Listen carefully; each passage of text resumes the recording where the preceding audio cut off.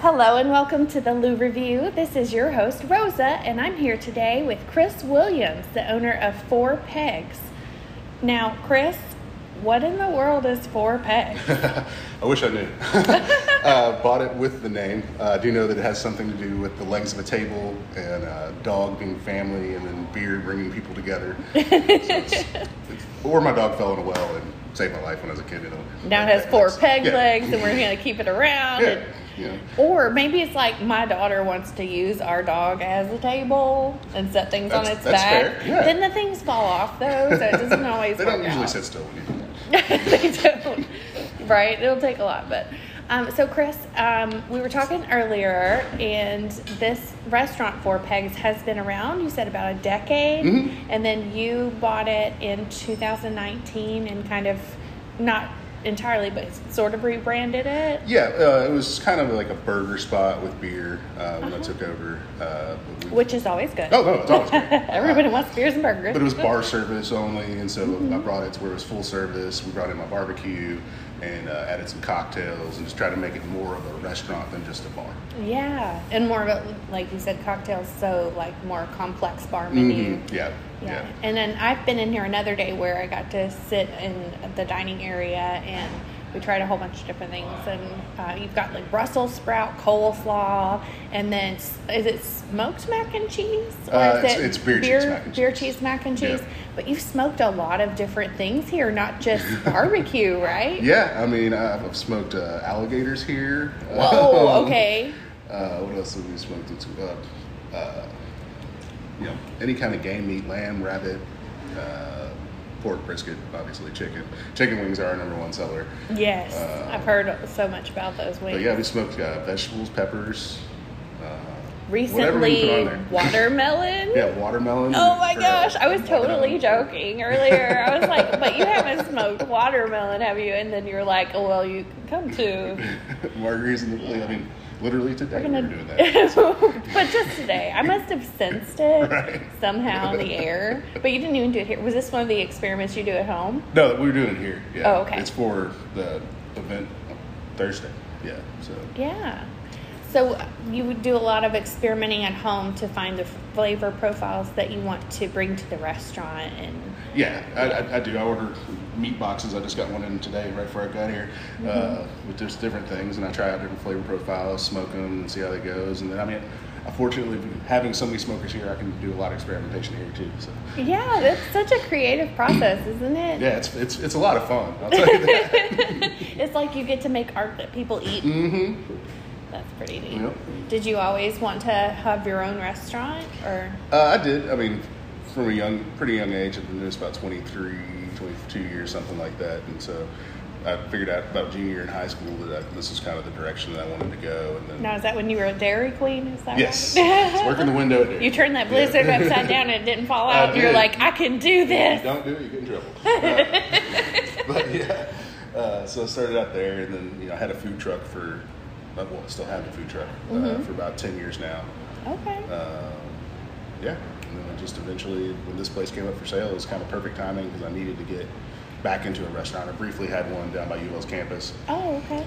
Not the best location, even though you'd think it would be because there's tons of kids, but they are broke after the first month of school until they get back from Christmas break. So. That's fair. It's like, I didn't mean for this to be a seasonal restaurant. Right, exactly. But it is. Exactly. But it was a lot of fun. I learned a lot there that I brought here. So.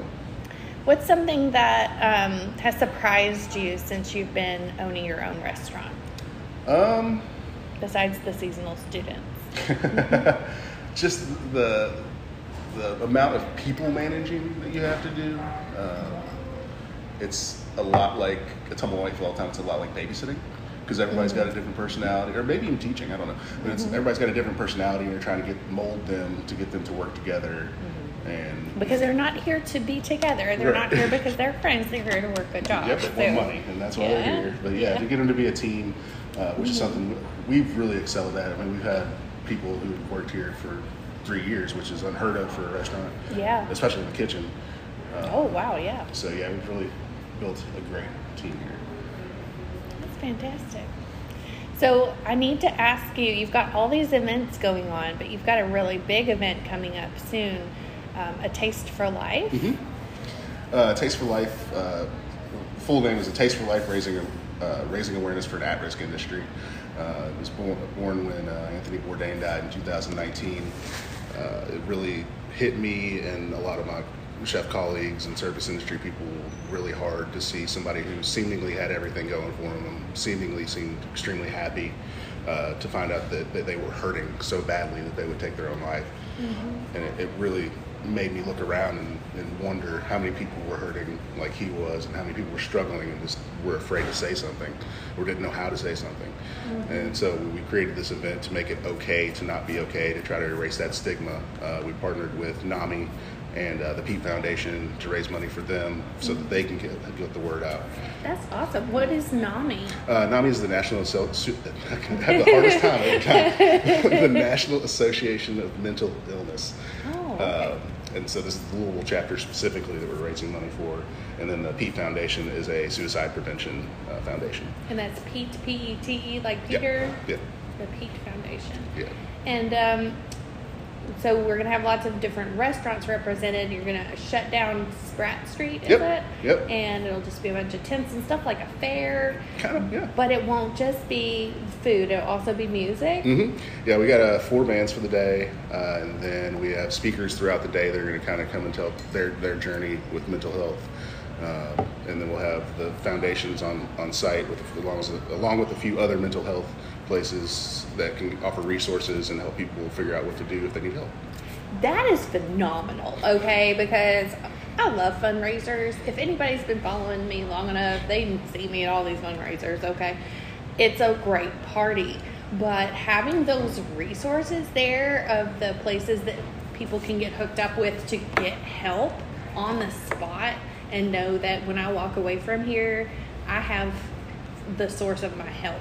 It's not just, I like this idea of helping people. You're setting them up to get connected. Because I think so many times people are like, I'll do that later. Yeah, you get carried away with the fun. Who was I going to call? I don't know. So I guess it won't ever happen. So way to go. Now, what was your role in creating this? It was me and a couple other chefs created it. It was I guess it was my idea first, because apparently I'm in charge of everything. Okay, so if you're in charge of everything, you definitely get to claim full credit, right? Yeah, absolutely. Anybody who wants to fight you for that can have all that work, right? Exactly. Because it is a ton of work trying to find sponsors and donations and things for the silent auction, and finding 25 chefs you would think would be easy. We're all busy. It's not easy. Right? It's like people keep wanting to eat all the time, and they gotta keep working. That's why we did it on a Sunday. It opened up a little more opportunity for some of the chefs. And nobody will be at Chick-fil-A that day. Nope. Don't worry about that. So tell me some more about, was there anything else you wanted to tell us about that event real quick before we go back to Four Pegs? Just that 100% of the ticket sales are going to those organizations. We were able to raise $15,000 in 2019, and we did it in 28 days. Like, that's how long planning took, or how long we had. This time we got 3 or 4 months, so we're hoping to double or triple that and really help these organizations out. And this one will be on what date? October 2nd from 3 to 8. That's my birthday. Oh my goodness, I need to experience You have to come for my birthday. I really need to be there. And, I don't think I'll count calories that day, because it seems like it would be impossible. Yeah, 25 different bites or samples. There's no calories in that at all. And it's your birthday. Yeah, it all negates. So what is your vision for Four Pegs going forward? What do you want to see change? Well, we are... part of my vision is already coming true. We're going to remodel the kitchen in the next couple months, really get it some more room, because currently it has less room than my food truck does. The kitchen. That's awkward. Yeah, but we're able to put out an amazing amount of food in that small kitchen. The team is so strong. But I think when we expand, it's going to allow us to serve even more people. Yeah. And, we already have the stand at Lynn Family Stadium where we're doing food, and then the food truck. Fantastic. So just trying to branch out maybe and open something in the future somewhere else, maybe in town, or in my 10-year plan to retire to Portugal, maybe open something there. Right, we were just talking about your love for Portugal. I haven't heard many people rave about Portugal, so you're so well traveled. I can't even handle it. So Was there anything you took from your trip to Portugal that you've brought back to this restaurant? You said the food was incredible. Yeah, it was. Trying to use more locally sourced things. Like we're working with a local farm called Fisher Farms. We're getting our ribs and our beef from them, and those meats are processed 4 days before we put them on a plate. And that's from Fisher Farms, you said? They're in Jasper, Indiana. Okay. But yeah, that's some of the freshest meat I've seen outside of Portugal, or being on a farm and eating at the farm. Right. And in Portugal, you were talking about these islands that you were staying on, and the food was all grown on the islands in that volcanic soil. Dirt. Yeah. And everything grew organically, and everything was organic, which is great. But everything grew so fast and big that it's just the food was plentiful and inexpensive. And, yeah, it was great. Yeah. Speaking of plentiful, you just let me try your Cuban, and that was delicious. Thank you. Okay, you want a plentiful Cuban, you come to Four Pegs, because this is good. Now, I do need to come back and try your chili. Yes. Do you want to tell us about your award-winning chili? Yeah, so we won the Great Chili Cook-Off, People's Choice, and Judge's Choice for this first team to do that, and since it was at Phoenix Hill, and I think it had been like 20 years since that had happened. We won. You mean critics and the common people don't always agree? Right? No, it's great. We won the Logan Street Market Cook-Off. We swept it again this year. Whoa. But yeah, it's a brisket, pork belly burn-in, and chorizo chili. We smoke literally every aspect of it down to the tomatoes. And it's just, it's a really good hearty chili, but it works in the summertime too, because we still sell a lot of it then too. So. Right? Oh, that's fantastic. Well, I'm really excited about everything you've got going on here. This is a great location. You're on Goss Avenue over here.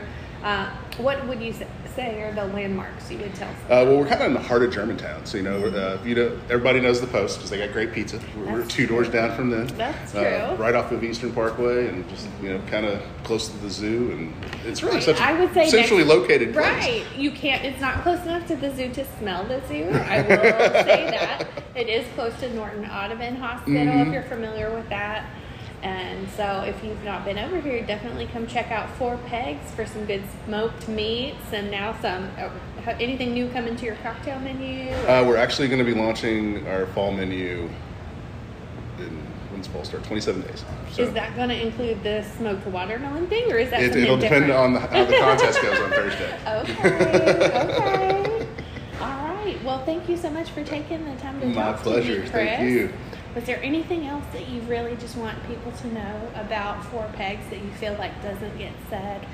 We have the best wings in town. Oh, well, there you go. If you don't believe me, come try them.